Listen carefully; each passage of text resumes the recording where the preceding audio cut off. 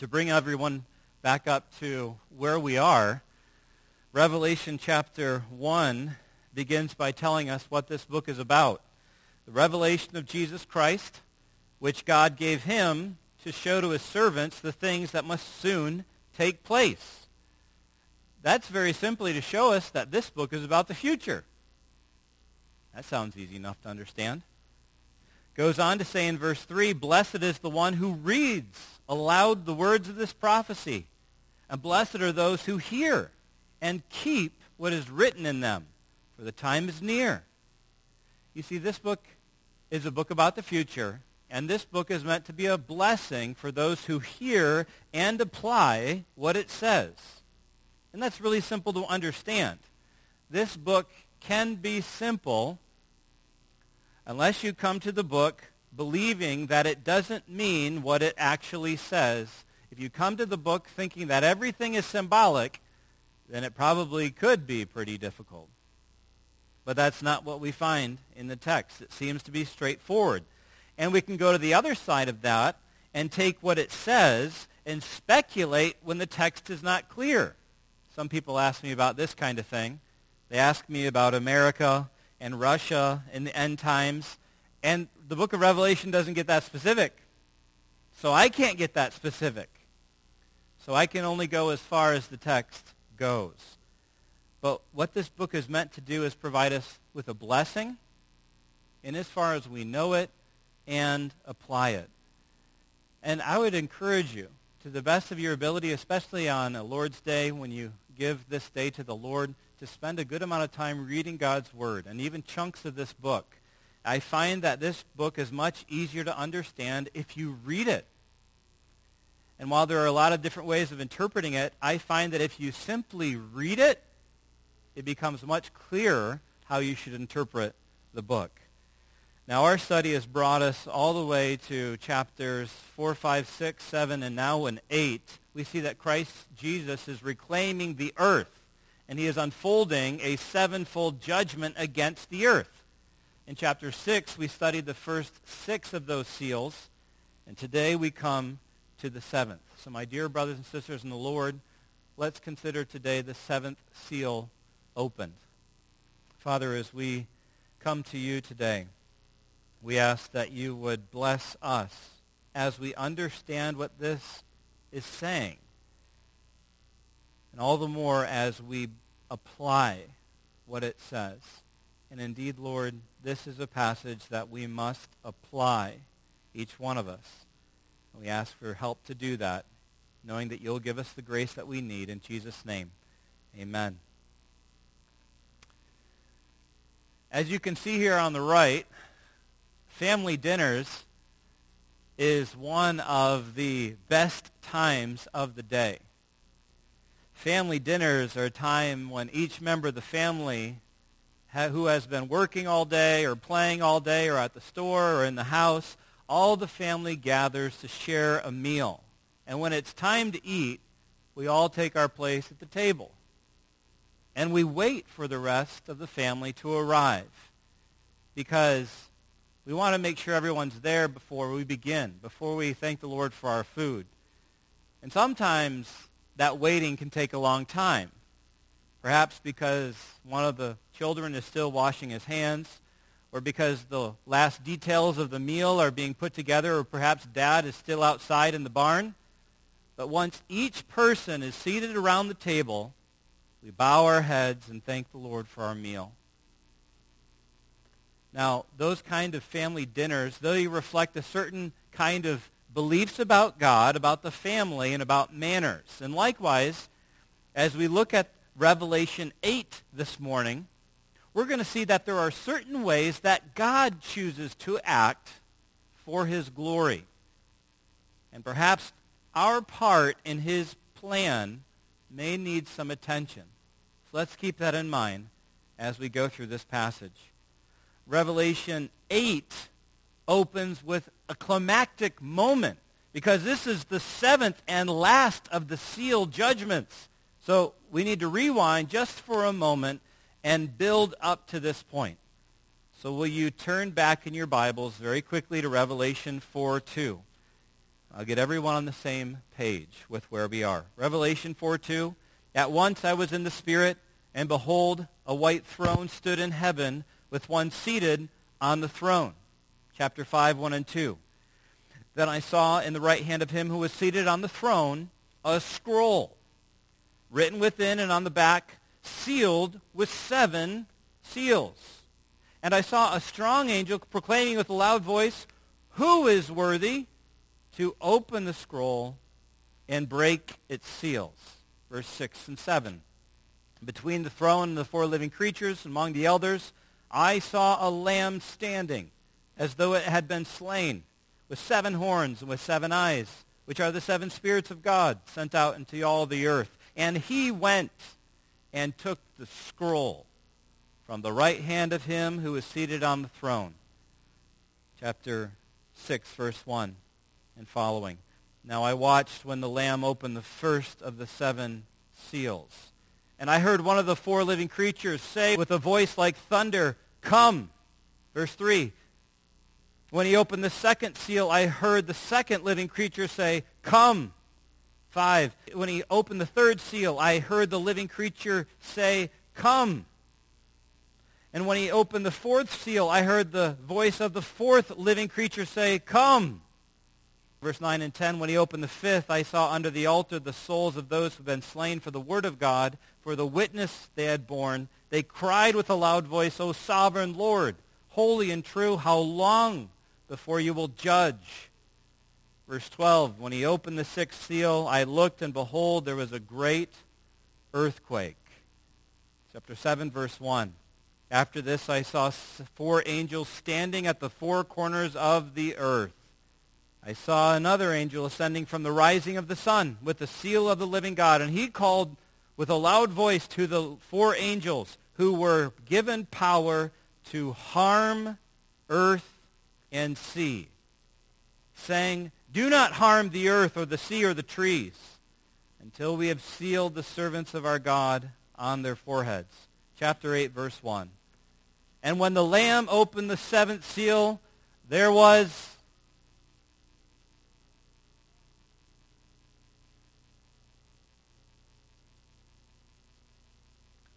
for a half hour silence for a half hour.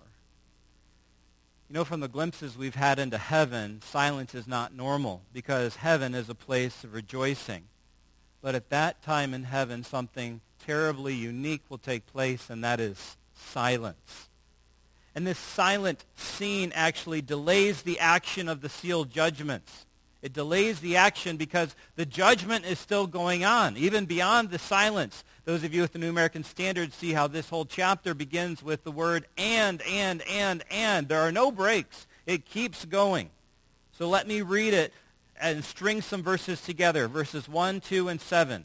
And I want you to compare this in your mind to what we read in chapter 6 about 4 horses with the first 4 sealed judgments. Just listen for a moment. Chapter 8, verse 1. The Lamb opened the 7th seal. Then I saw the 7 angels who stand before God, and the 7 trumpets were given to them. And the first angel blew his trumpet, and there followed hail and fire mixed with blood thrown upon the earth. And the second sounded, and the third, and the fourth, etc. And that sounds like a climax. That's what we'd expect in the 7th seal, the last of the seals. And in many ways, this is like a fireworks display. You know, when you watch a fireworks display, people sit there and they ooh and ah as each one is shot off. But at the end of the fireworks display, there's something unique and different. And even sometimes there's a moment of silence. And then there's the finale, where fireworks are shot off rapidly, lighting up the sky for a glorious conclusion. And in a similar way, we read through the seal judgments, one by one by one. But now in the last seal judgment, there are many judgments. That is to say, in the 7th climactic seal judgment, there are 7 more judgments. So this seal includes both silence and 7 trumpets. So we see in verses 1 and 2, silence in heaven, and trumpets given to 7 angels. You see, what's the expectation? If there's silence, if instruments are given, the expectation is that at some point those will be sounded and more judgment will come. So that is to show us that the Lamb's judgment is anticipated by the silence and the 7 angels given trumpets. More judgment is coming. The question is, why is there a delay? Why did I skip over verses 3, 4, 5, 6, and continue on with the judgments in verses 6 and following? Why are 7 angels given trumpets, but they're silent, like an orchestra before the conductor enters? They stand there ready, but not yet playing. Something else must take place before the judgment may continue. There's something in between that has to take place before the judgment can go on. And this is very similar to chapter 7. It's not the same, but it's similar. In chapter 7, we saw the angels standing positioned to harm the earth. And then another angel is introduced, an axe, to seal the servants of God. That's what had to take place before the earth could be harmed. Now in chapter 8, angels are given trumpets, and another angel is introduced, and axe. Look at verse 3. And another angel came and stood at the altar with a golden censer. Now, those are things that we're not used to, so let's get a little background. A censer was an open pan, like a shovel. It typically had a long handle, and it was for the purpose of carrying coals. In the Old Testament, a priest would use the censer to transport coals of fire from the great brazen altar that was outside of the holy place to inside the holy place to the altar of incense that was just before the veil leading into the most holy place. That altar was 18 inches by 18 inches. It was smaller than this pulpit right here. But it was right before the veil. Inside the veil was the Ark of the Covenant, the unique presence of God. And the purpose of this altar of incense was to burn incense upon it. This angel was given incense. Now, incense in the Old Testament was a special mixture of 3 compounds in equal parts. And this incense would be scattered on the coals of the altar. It would ignite, and it would release a cloud of smoke with a sweet smell that would rise before God. And that was done daily in the morning and evening sacrifices and then on the Day of Atonement. You recall, often during the Christmas season, the story of Zechariah the priest in Luke chapter 1.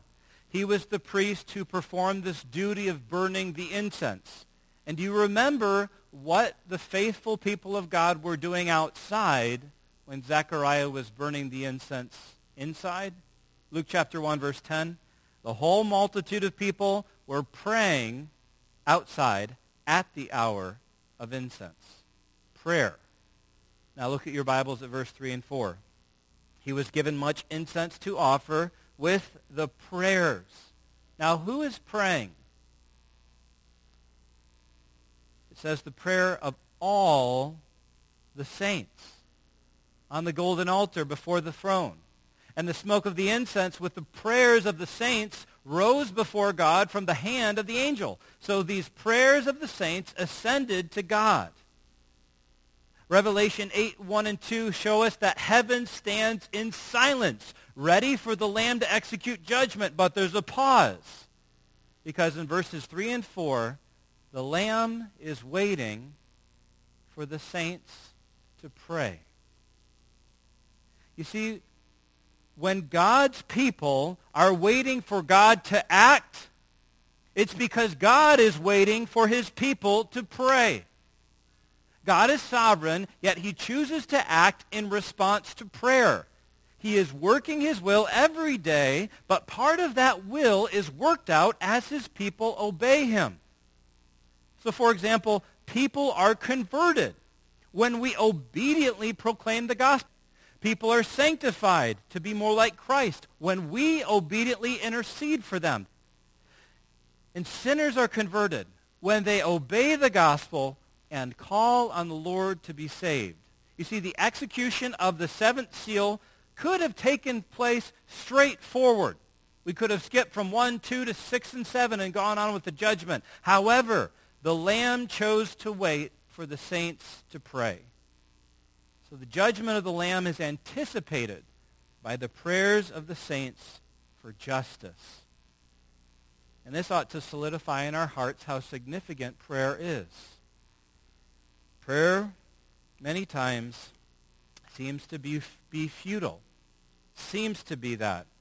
Because we come up from prayer and perhaps nothing has changed immediately. But friends, there are troubles in our lives, in our marriages, in our families, in our churches, in our community, and we might hope that God would do something about it. And while we're waiting for God to do something, he is waiting for us to pray about it. God's waiting for you to pray about the sin that so easily besets. God's waiting for you to pray about the marriage that's full of tension. God's waiting for you to pray about your unsaved child, your unsaved neighbor. God is waiting for you to pray, and the list goes on. The truth is that often God delays until we pray. God wants us to get in sync with his plan. So just as the martyrs under the altar prayed for God's judgment to come, so all the saints here pray. They pray, your kingdom come, your will be done on earth as it is in heaven. And God's response is demonstrated by the action of the angel. Look at verse 5. The angel took the censer. That's like the shovel. Took the censer, filled it with fire from the altar, and he threw the fire to the earth. And the result was there were peals of thunder and rumblings, flashings of lightning, and an earthquake. God is ready to act because his people have prayed. You see, God waits until his people pray to carry out his plan. We see that given the fact that the judgment of the Lamb was executed when the saints had prayed. So then the rest of the chapter is the outworking of that very point. It's through prayer that God carries out his plan.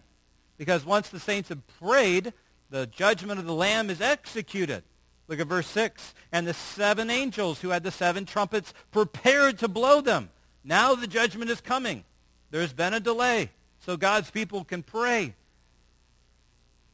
And now the Lamb enacts 4 trumpet judgments against the earth. And these judgments are unique in that we notice who are they against? They are against natural objects. And thereby they impact man indirectly. Not directly, but indirectly. These are the judgments that we saw anticipated in chapter 7, where the 4 angels stood at the 4 corners of the earth, holding the winds, ready to harm the earth and the sea. And now that is about to take place. Let's read it fulfilled in verse 7. The first angel blew his trumpet.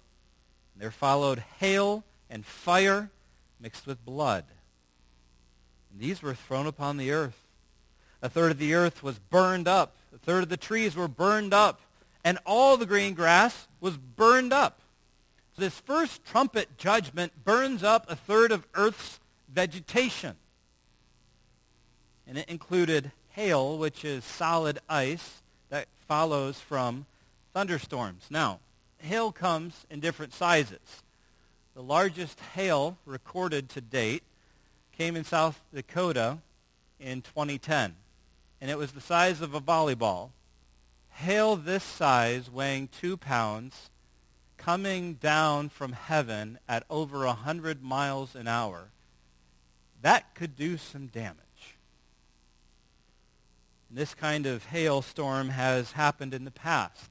Remember in the Old Testament, we read in Exodus chapter 9, the 7th plague of Egypt, that hail fell upon the Egyptians. And we read in the conquest of Canaan that hail fell on those who ran away from Joshua and the army in Joshua chapter 10. And what may be even more chilling is what we find in the oldest book of the Bible, the book of Job, chapter 38. Have you seen the storehouses of hail? God asked Job, which I have reserved for the time of trouble, for the day of battle and war. God has a whole supply of hail ready for this day. This judgment also included fire. I don't believe that's lightning because John knew what lightning was and he used the word. Used it just in verse 5 a moment ago. But this was a firestorm that would fall upon the earth. And this kind of thing has already happened. Because when Sodom and Gomorrah were judged in Genesis 19, fire fell upon them. And archaeologists believe they have found the site.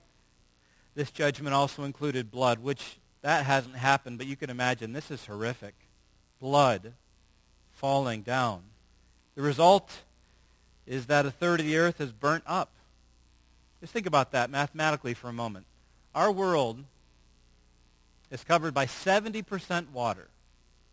Only 30% of our world is land. And a third, perhaps, of that land is burnt up. And it's so hot that it burns up all the grass, but it's not hot enough that all the trees are destroyed. Only a third of that. But just think of all the smoke that would come from a fire that size.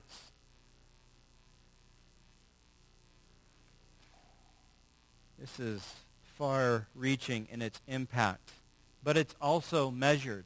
It's not everything is burnt, only a third. The point is that God is going to destroy what some people worship today. You know lots of people who love nature, who worship nature. One day, God who made the trees is going to burn a third of them up because he's greater than all of them. We turn to the second trumpet judgment. This is verses 8 and 9. The second trumpet judgment. This is a judgment that destroys a third of earth's sea. Look at verses 8 and 9. The second angel blew his trumpet, and something like, that means not exactly this, but something like this, like a great mountain, burning with fire, and was thrown into the sea. And a third of the sea became blood. A third of the living creatures in the sea died, and a third of the ships were destroyed. Now this could be an asteroid on fire that falls into the sea. That would be our oceans. Young people, how many oceans are there? You know, when I was growing up, I thought there were 4, but now they say there are 5. The Arctic, the Pacific, the Indian, the Atlantic, and now the Southern oceans. And this will strike somewhere in one of those saltwater bodies, and it says that a third of them will turn to blood. Some people think that's something like a red tide that would kill the animals in the ocean. But John knows how to say it became like blood. He didn't say it would be like blood. He said it would become blood. Young people, has God ever turned water into blood? In the first plague in Egypt, Exodus chapter 7, we see that God turned the Nile into blood, and it made the Nile inhabitable. And that's exactly the case here in chapter 8. Furthermore, it goes on to say that a third of the ships are going to be destroyed. You say, well, why? Because when something that size hits the ocean, it's going to create a tsunami that has never been known to man. It's going to destroy them. The largest tsunami to date was in 1859 in Alaska. And this is how high the wave was. 1,720 feet tall. Now imagine how that is going to impact shipping. Shipments from China. Shipments from all over the world. And what that kind of wave is going to do to world commerce. You see, so many people give their time and attention to the things that they can buy and have and they've received because of some shipment. And God is going to wreak havoc on the world of commerce, by his judgment on the sea. Now we come to the third trumpet. And this third trumpet judgment poisons a third of earth's fresh water. Look at verses 10 and 11.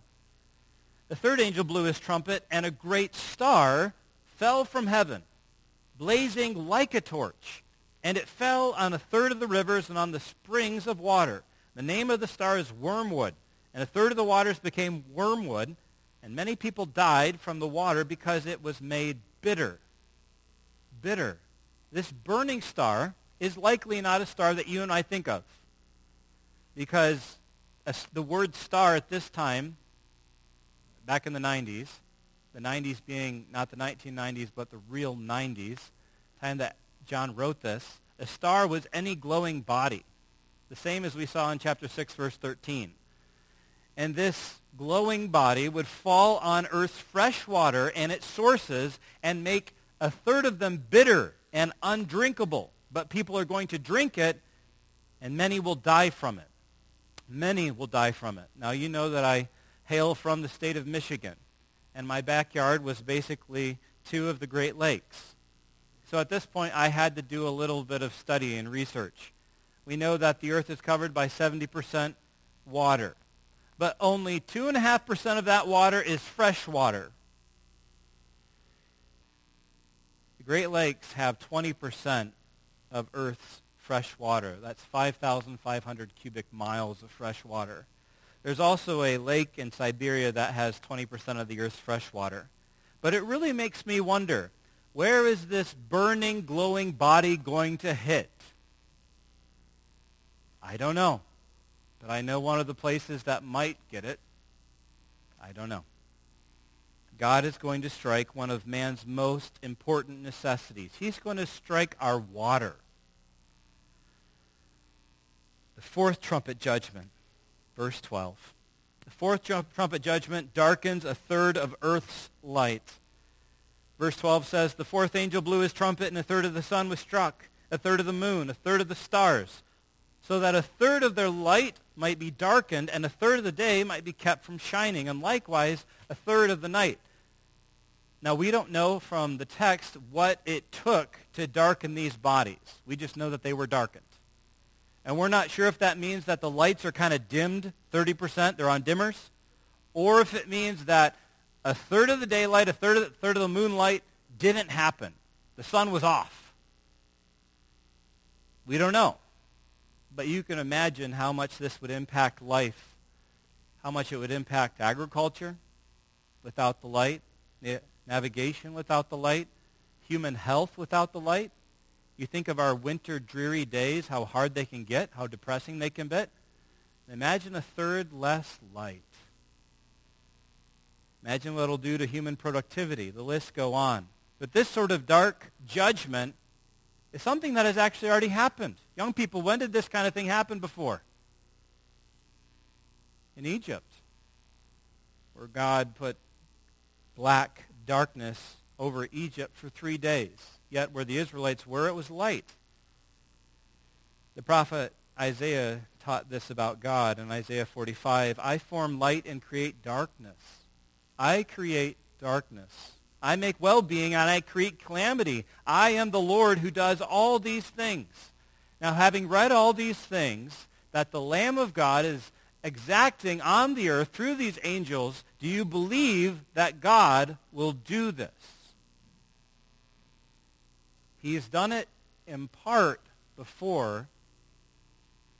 He promises that one day the one who made the earth will wreak havoc upon it. But as we read through all these judgments, you see how measured they were, which demonstrates God's mercy? We need to see this. Turn back to chapter 6, verse 8. Chapter 6, verse 8. This is the fourth seal judgment. The pale horse comes, and it says the authority was given for over a fourth of the earth to kill with the sword. A fourth of the earth's population dies. Then we turn to chapter 8, and again and again and again, 12 out of 15 cases, a third of the earth is directly impacted. And a third is more than a fourth. And it's going to get worse as the judgment go on. That is to say, in this chapter, the earth is directly impacted. It's land and sea, it's lakes and lights, and many people are going to die. But then we read verse 13 and see that the Lamb warns that the remaining trumpet judgments are going to be against the earth dwellers. They're going to be against people. Verse 13, then I looked, and I heard an eagle crying with a loud voice as it flew directly overhead, woe! Now, should we be surprised that an eagle can speak? No, we've read Genesis 3. We've read Numbers 22. We know serpents can speak. We know that a donkey spoke. Not a problem with an eagle speaking. He cries with a loud voice so everyone can hear, "Woe, woe, woe to those who dwell on the earth at the blasts of the other trumpets that the three angels are about to blow." The point is the judgments are going to get even worse. And justice is going to be done to those who dwell on the earth who don't fear God. And here's our reference to these earth dwellers that we saw back in chapter 3, verse 10. Back in chapter 3, verse 10, God promised this to the saints of Philadelphia and to all faithful saints by extension. Because you have kept the word about patient endurance, I will keep you from the hour of trial, from a time of trial that is coming on the whole earth. What's that time? The one we're reading about. According to verse 10, it is to try those who dwell on the earth. These judgments are meant for them. God's promise is that he will keep us, his people, from that time. That's an encouragement. These things we're reading about, if you know the Lord, you don't have to worry about experiencing them. But even those who live during this time, there is hope for them.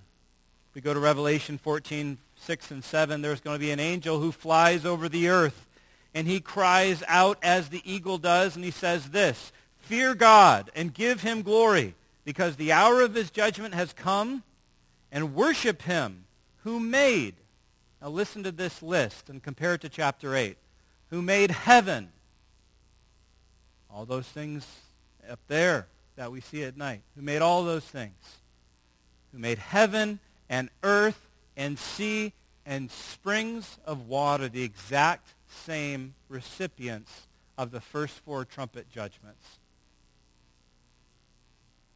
We're supposed to see here that there is an invitation for those who dwell on the earth, even at that time in the end, to call on the Lord, that God will save them and have mercy upon them. Joel repeats that in Joel chapter 2.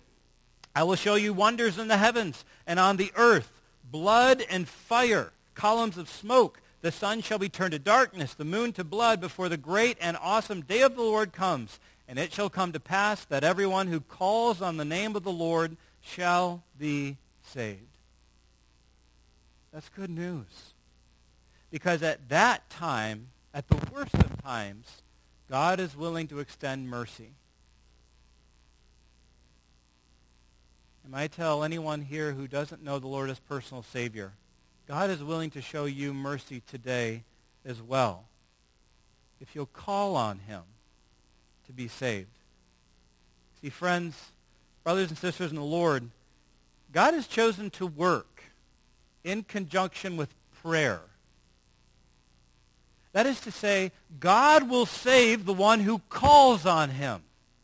Have you done that?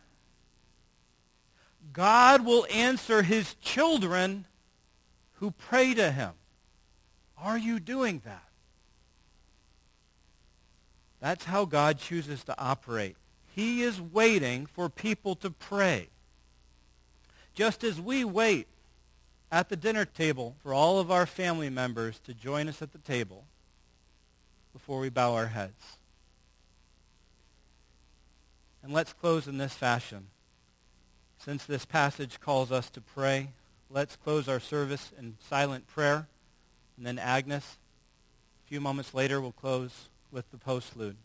Let's all pray in silent prayer to the Lord in a way that applies what we've learned today.